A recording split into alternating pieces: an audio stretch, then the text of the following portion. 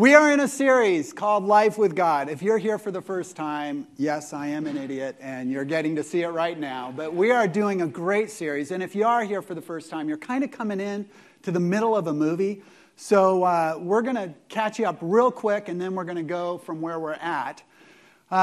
What we've been talking about in this series is what is the life God offers us. Thank you so much. I don't like that one. What is the life God offers us? You know, we are invited to come to God, and we are promised that our life will be better. And yet a lot of people do that, and they feel like their lives really aren't that much better. Maybe they feel a little more security in that, I think when I die, I'll go to heaven now, and that's a huge plus.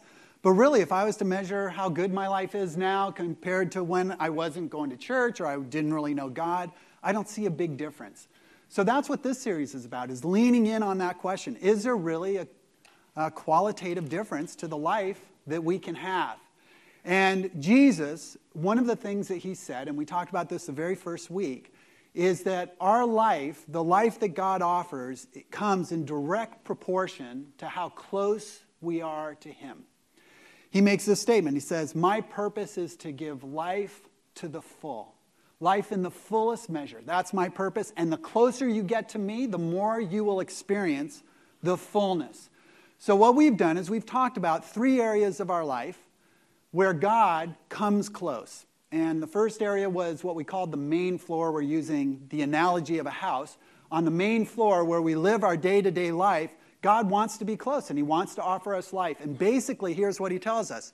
If we will live in the truth that he teaches, if we will follow the precepts that he gives about handling life in this world, we will get more life. We will experience an abundant life. And it's a great promise. Then the last couple of weeks, we've been talking about the basement, which is the area where we don't do the things we should do, or we do the things we shouldn't do.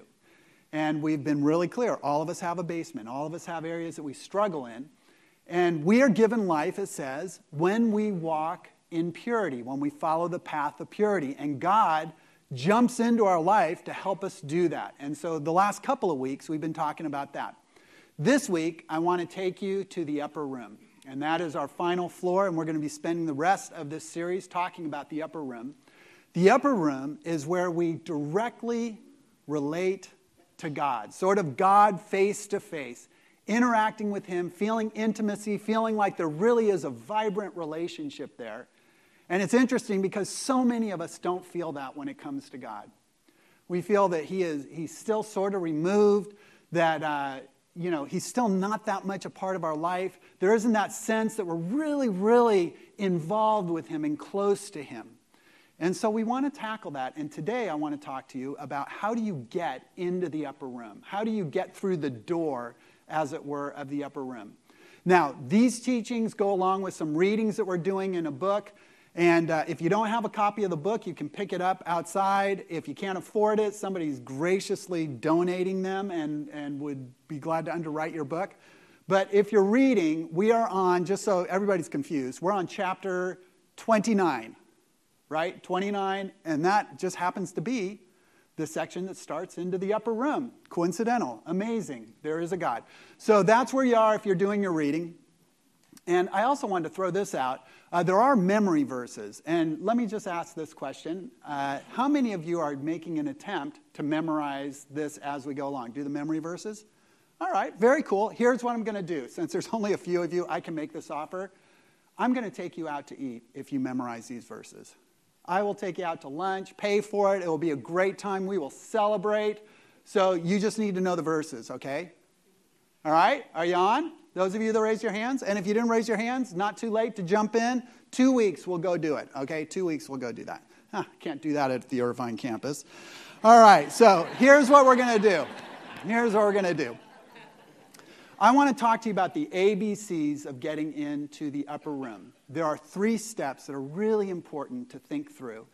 And what I want to do is sort of journey with you through the Bible as to how God introduces himself and how he expects us to relate to him. So these are kind of the ABCs. You can't skip any of them. You have to go through this process, really, to get into the upper room. And I will also tip my hand right now on the 3 points that I'm going to make. And I know sometimes I never get to filling in the blanks, and for some of you, you hate that I don't finish the darn outline and you don't get all the blanks filled in. So let me give you the answers right now, okay? So the first one is a distant God, a distant God. The second one is a curtain ripped. And the third one is a new dad. Intriguing, huh? So let's just say that together so that I know that we've got our 3 main points, and if I keel over and die or trip on a thing and fall into the front row, you've got your outline filled out, okay? So the first one is a distant God. The second one is a curtain ripped, and the third one is a new dad. Okay, so turn in your Bibles to Exodus chapter 3. Exodus chapter 3. If you don't have a Bible, our beautiful people on the sides would love to give you a Bible. Just raise your hand. We'll throw a Bible at you. Exodus chapter 3, as you're turning there, this is the beginning of a new season in the Jewish nation. And they have been in captivity for 400 years, and many of you know the story because of the movies that have been made. How many of you saw the 10 Commandments with Charlton Heston? All right, how many of you saw The Prince of Egypt? All the younger generations, a lot of you saw both of them. Okay, that's this story. And what we have is we have Moses. He's an 80-year-old man, and he is walking in the wilderness. He is tending sheep, and he comes to a really strange sight that you all know. It is the burning bush. He comes to a burning bush, a bush that's on fire and never burns up. And all of a sudden, that bush starts to talk to him. And he starts to get close, and the bush says, you cannot come close until you take something off. What does he have to take off? His shoes, his sandals, because he is on holy ground. Now, let me just ask you this question. Do you think that ground was holy? Or do you think God was saying, I am holy, and if you're going to get close and talk to me, you're going to show me some respect? Yes, that's the answer, right? There was nothing about that ground that was so cool. It was that God was doing something, and he said, Moses, let's just get really clear on who you are and who I am, and I deserve respect. I deserve reverence. Take off your shoes. You're on holy ground. You're talking to a holy God. He goes ahead, and they have a little interaction, and he basically tells Moses, you're going to help me set my people free. And Moses is timid and does not want to do it. They go back and forth, and finally Moses gives this objection. And it sounds like it's a weird objection, but it actually makes sense at the time. Moses says, what if I go and they ask me your name and I don't know what to say? And the reason that that would make sense is they have lived for 400 years in a culture that is pagan. The Egyptian culture was very pagan and polytheistic. In other words, they had lots of different gods. And the Jewish people had forgotten a lot about their God. There was no Bible at that point, right? This is 400 years of captivity in a foreign culture. So everyone has forgotten about the one true God. And so when Moses says, I need to have a name, that would be the first question people would be asking. Well, who is this God? Who is this God of all the gods that we've heard about?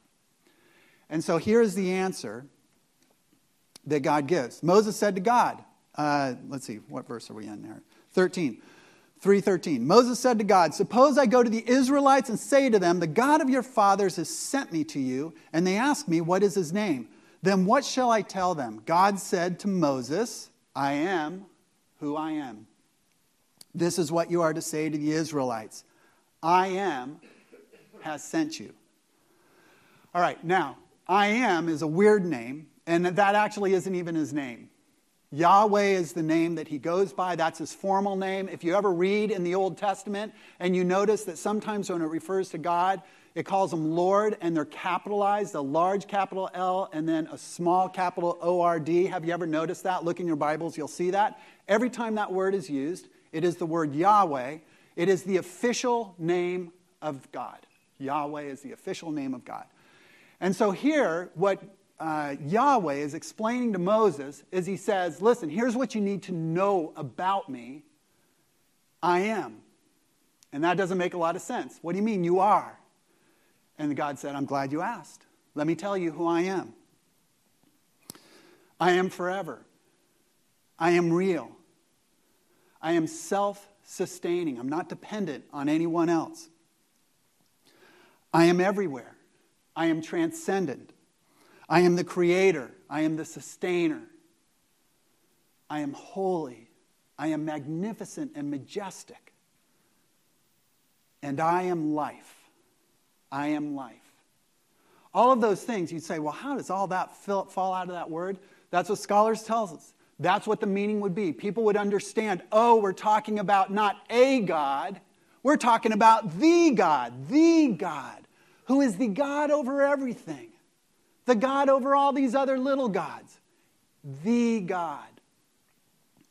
And this idea of life really is something that Moses thinks about and walks with then for the next 40 years of his life. Because in one of the last addresses that he gives to his people before he dies, he makes this really incredible statement. It's in Deuteronomy chapter 30. We don't have it up on the screen. If you're a fast flipper of pages, you can flip over there. But this is what Moses tells people about God. He says to them, now choose life, so that you and your children may live and that you may love the Lord. Lord, that's Yahweh. Yahweh, your God.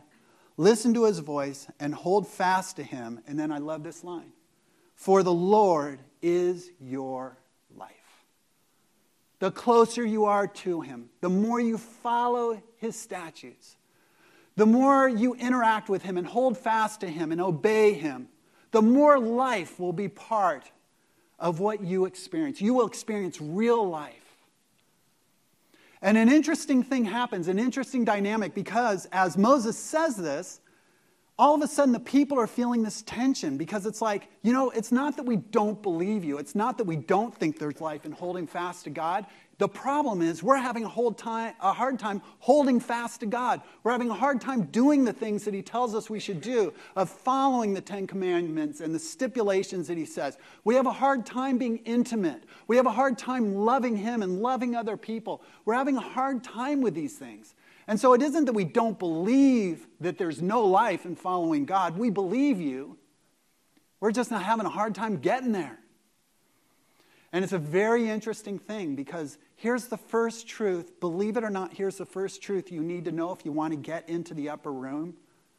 And that is that God is distant. There's a distance between us and God, a distant God. And in the Old Testament, they recognized that God was distant. They loved him. They reverenced him very often. But they felt that there was this gap. And in fact, we read then hundreds of years, fast forward hundreds of years, God introduces himself to another man, Isaiah. And in Isaiah, in the very first introduction where Isaiah's meeting God, God's meeting Isaiah, they do this whole thing. We read in Isaiah chapter 6, some of you, we've studied this in here, some of you know this passage. It says, in the year that King Uzziah died, I saw the Lord high and exalted, seated on a throne, and a train of his robe filled the temple. The temple was a huge structure, and so Isaiah's going to church one day, going into the temple, and God shows up, and it seems to surprise him that he'd actually meet God at church, but he does meet God, and God shows him in all of his glory. And above him were seraphim, those are angels, each with 6 wings. With 2 they covered their face, 2 they covered their feet, 2 they were flying. They're calling to one another, and what are they saying? They are saying, holy, holy, holy. Now, this is an attribute of God that, of course, is underlined here. And let me just talk to you about the holiness of God and what the holiness means. There are sort of 2 parts to this. The first part of it is that he is majestic. He is magnificent. In fact, he's different. He's not like you and me. When we think about God and we think, well, he's just sort of the man upstairs, that's really not accurate. He's not just the man upstairs. He's not Morgan Freeman. And I love Morgan Freeman. And there's something really compelling about the way he plays God. But that is not God. Nobody would mistake Morgan Freeman for God if you met God. He is wholly different. He is awesome. If he came in all of his glory right now, we'd all be down on the ground. Because he is magnificent and beyond anything that we can imagine. And that's one of the parts of holiness. But here's the second part, and this is so important. Holiness is pure. Holiness means purity. And what it tells us about God is that he is pure. There is no blemish in him. He is perfect. No sin, no mistakes. There's nothing a little dark. He does not have a flat side like we do. He is pure. But part of his purity means that those of us, all of us, that are impure, there's going to be a distance. There's going to be an inability for us to totally relate to him or to get too close to him. There's going to be a sense of, I fall kind of short. You're pure and I'm contaminated. And it's not just on our side, just so that we're totally clear about this. It's not just on our side, believe it or not. It's on God's side too. He's like, you can't get too close. You can't get too close. In your current condition, you cannot get too close to me. One of the, I think, preeminent scholars, he is the preeminent, I think he's maybe the greatest scholar of our generation, J.I. Packer. He says this about the Old Testament. He says, again and again in the Old Testament, it was stressed that humans must keep their place, their distance, in the presence of a holy God. That runs so contrary to what we emphasize all the time. God is my forever friend. God is my pal. God is just, me and God. We hang out together. And I just want to make it clear. In the Old Testament, that's not the way God is portrayed. There is a distance and there is a tension created by this distance. Now, why am I bringing this up? Here's why I'm bringing this up. The truth of God has to run before the love of God. Let me just say that again. If you want to relate to God, you need to start with the truth about him if you want to get to the love with him. And let me explain what I mean by this. Okay, and let me just see if this is going to be an appropriate example. If we talk honestly about Santa Claus right now, is there going to be any stress in this room about revealing something that we shouldn't be revealing? Be totally honest, because I don't want you to hate me for this. Yes? All right. So I'm not going to talk about Santa Claus. I'm going to talk about Superman. All right, and sorry, we're going to uncover Superman here. Can you love Superman?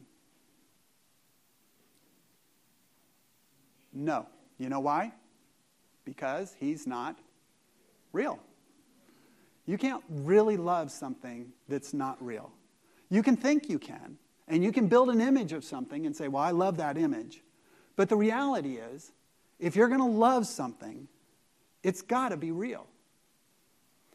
And many people in our world say they love God, and what's the problem? They've built an image of God that's not accurate. They don't even know who God is. They use the term. They say, I love God. They don't love God because they don't even know God. They don't know anything about him. They don't know the truth about him. So what happens in the Old Testament is it says before we're going to get to the love and grace side, we've got to start with the truth side. We've got to start with who God really is. And when we learn that, we learn that he's holy and he's majestic. And he's mighty, and he's omnipotent, and he's everywhere at the same time. And yes, he's merciful too. But the proper response to God is humility and to recognize, you know what, you're God and I'm not.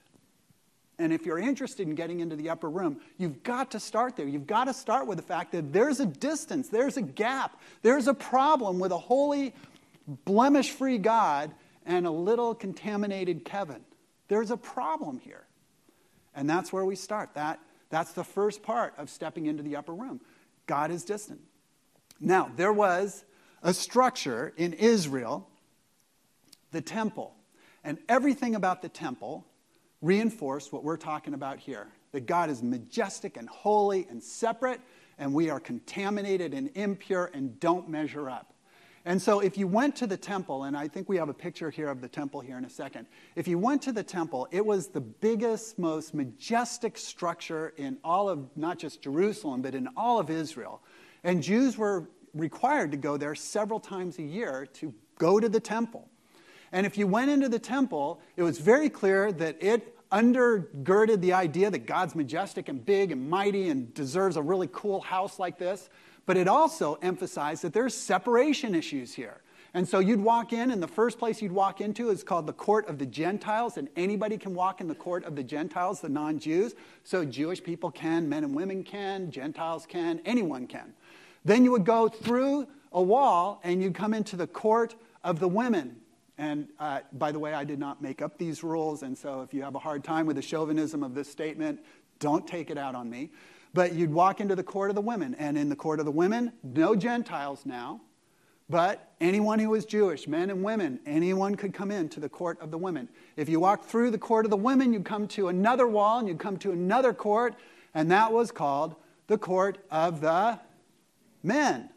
And that means you could walk, no females now can walk through this thing, but now men can walk in, and they can get up, and they get pretty close, actually, to the temple structure. But they couldn't even go right up to the temple, because there was another courtyard. And in that courtyard, only the priest could go. And the priest would offer sacrifices and do various things around the temple itself. And men could stand back and look, and women could stand back and look a little further, and the Gentiles really couldn't see anything. They're so far out of there. But you have sort of this whole thing. And then there were certain people, the priesthood, that could actually go into the temple building. And then in the back of the temple, there was a small room called the Holy of Holies. The Holy of Holies was the place that one man went once a year on Yom Kippur. It was the high priest. And he would go into the Holy of Holies, and he would offer a sin sacrifice, a sin offering for the people of Israel once a year. And it emphasized the fact that, God, you are holy, we are not holy. We have to make a sacrifice to continue a relationship with you. But in this room, it was the room was defined by a thick, 1 foot thick curtain. And the holy priest would have to spend literally days preparing for his trip into the Holy of Holies, preparing himself both physically and preparing himself spiritually. And he would walk in, and they would tie a rope around his waist. And he would have bells sewn into the bottom hem of his robe. And he would go into the curtain. And the reason that he had the bells was because as long as the bells were tinkling, that was a good sign. The man was still moving. But if they stopped, what they would assume is that guy went in impure, and he was struck dead by God. And because we can't go in to get him, because we'll be struck dead, good thing he's got the rope around his waist. We'll pull him out. That really is the truth. That's the way that it went. Once a day, one guy would go in there into the presence of God. That's what they thought. In the presence of God. And you can understand why people, generation after generation, would get this idea: God is distant. He's not just our pal. We can't just sort of, fade into a relationship with him. It's much more serious. There's a lot of steps of getting in there. And even then, we're going to be reminded constantly that we fall short. Then one day, a little boy, 12 years old, went to the temple. And he was fascinated. Amazing place. And he looked around, and he was talking with people and so forth.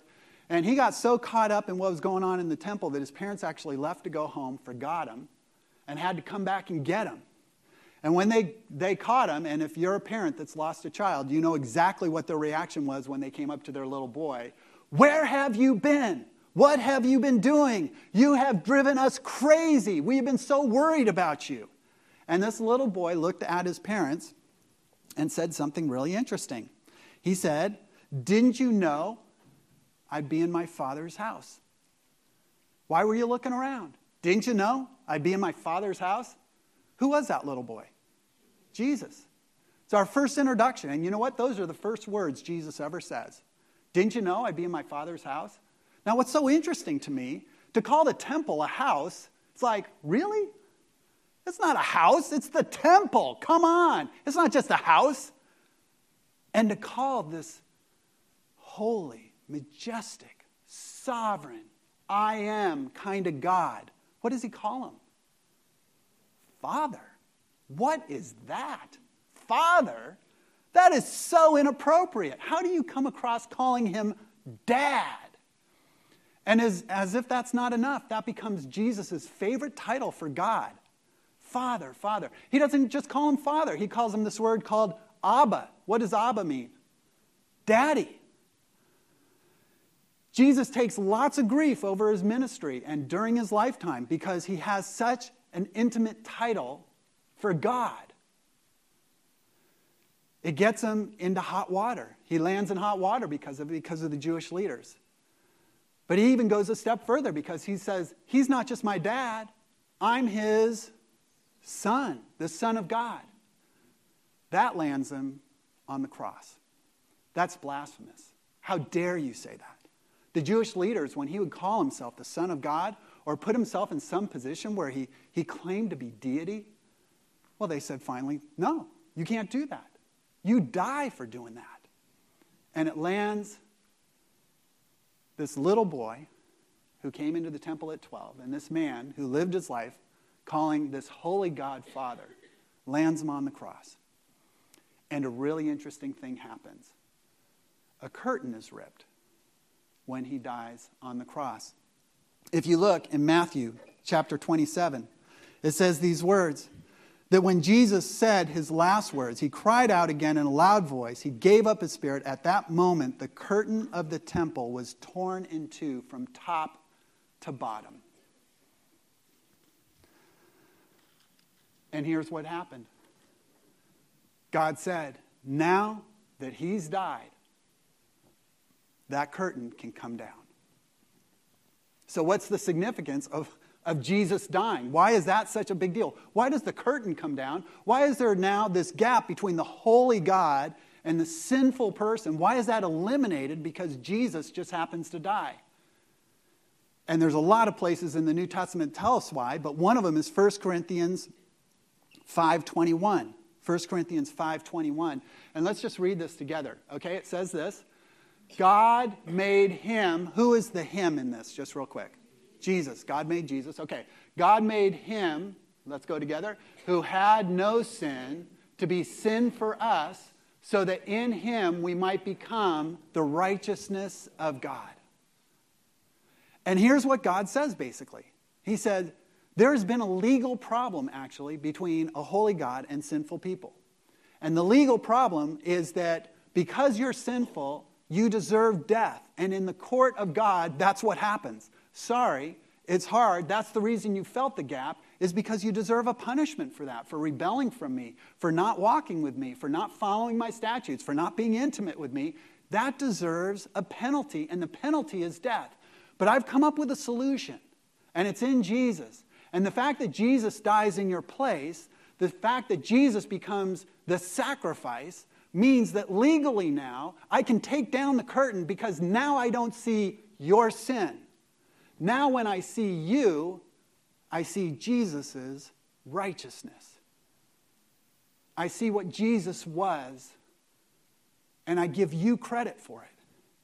And you get to trade to Jesus all the stuff you didn't do right, all your mess, all your basement issues, all the garbage, all the times when you fell short of who you wanted to be. And even more the times you fell short of who God made you to be. And you talk about the ultimate trade up. It's the ultimate trade up. I'll make the trade. Jesus, you get my filth, I will take your righteousness. And God said, with that arrangement, the curtain comes down. There is now not a distant God at all. You are unified. You are brought to him.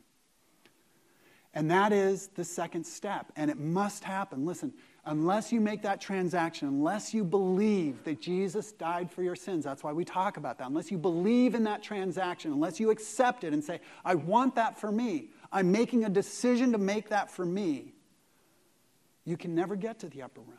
You just can't get there. You've got to do that. You need to understand the distance, and then you need to understand God's solution, which is Jesus and his sacrifice.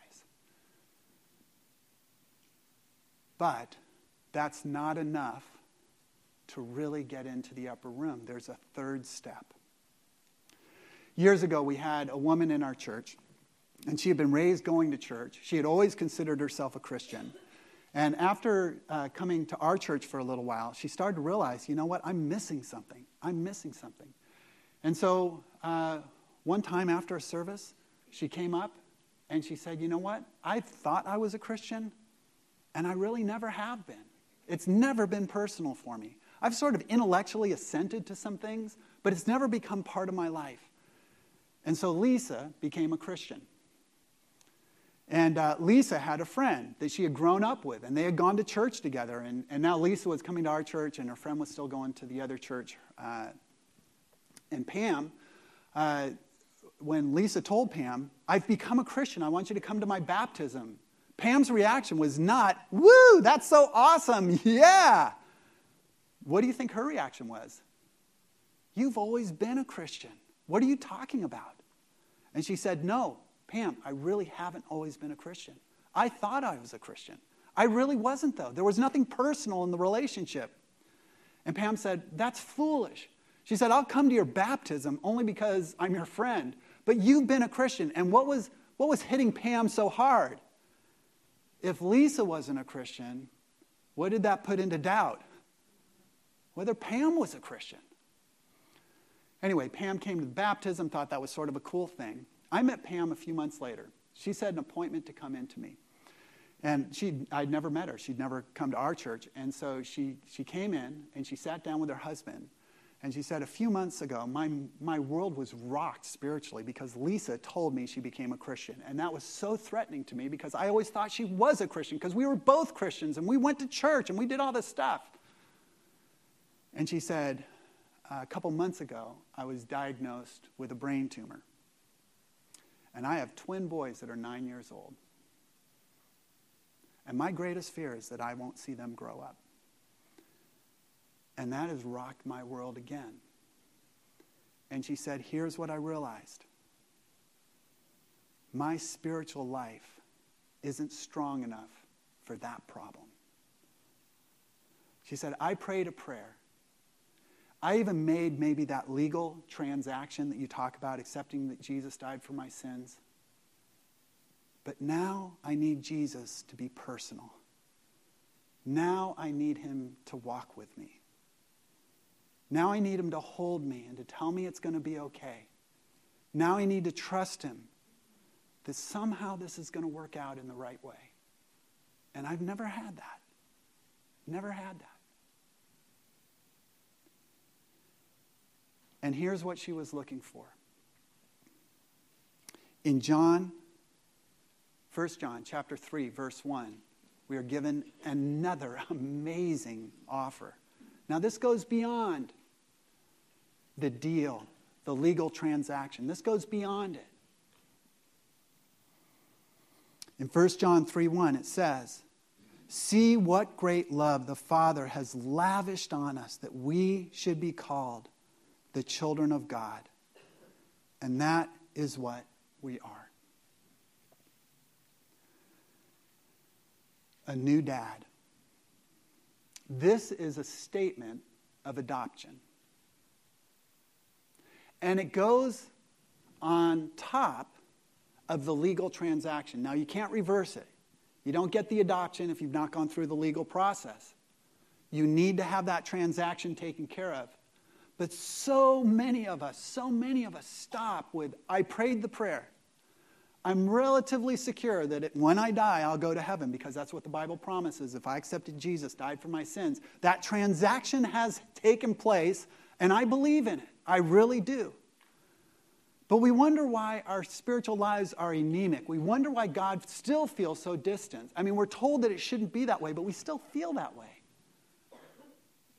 And here's the reason. It's because we're not living as adopted children. We're not understanding the adoption, that we've actually been brought into God's family. Years ago, we had some friends that decided to adopt a girl over in China, a little girl over in China. And I'm sure some of you have adopted someone, and maybe you've gone overseas to adopt. Well, the process was rigorous and expensive, and they went through months of just trying to go back and forth on whether this thing would even happen. And once it happened, they were told, or once it was set up, they were told they'd need to come to China, actually. They'd have to spend time in China. It wasn't like they just sweep in and pick up the kid and come back. They had to go, the village that this little girl was in a remote part of China, so they had to travel there. And then they had to spend a week. They said, you'll have to spend a week in the village with us, because we're not just handing a child over to you. That will freak her out. You're going to have to spend time, and there's going to have to be this whole process, and we will finalize the adoption legally while you are there. That's how this thing works. And you will have already paid all your money. You will have all done your traveling. You've filled out all the paperwork. All this stuff is happening. And then finally, after we feel comfortable, we will let you return to the United States with this little girl. And they went through the whole thing. And as they were leaving, realizing after living for a week in this village, and the little girl couldn't have known this at this point, that her life was changed forever. That she was stepping in to becoming an heir, a co-heir, with a brother and a sister that were born in the United States and were biologically the children of this couple. And all of a sudden, this little girl got all the rights that her siblings now had. Do you know what some of us do? God goes to all that expense, does all the legal work, pays all the prices, does all the things. We're excited because now we can take his name, we can call ourselves a Christian. But you know what we tell him? I think I'll stay here in the village. You go on back. I'm glad to have your name now, but I think I'll just live here in the village. I really don't want to go back to the United States and do that whole thing with you. And some of us live that way. We don't live as adopted children. We don't step into all the things that come our way because we're adopted by the Father.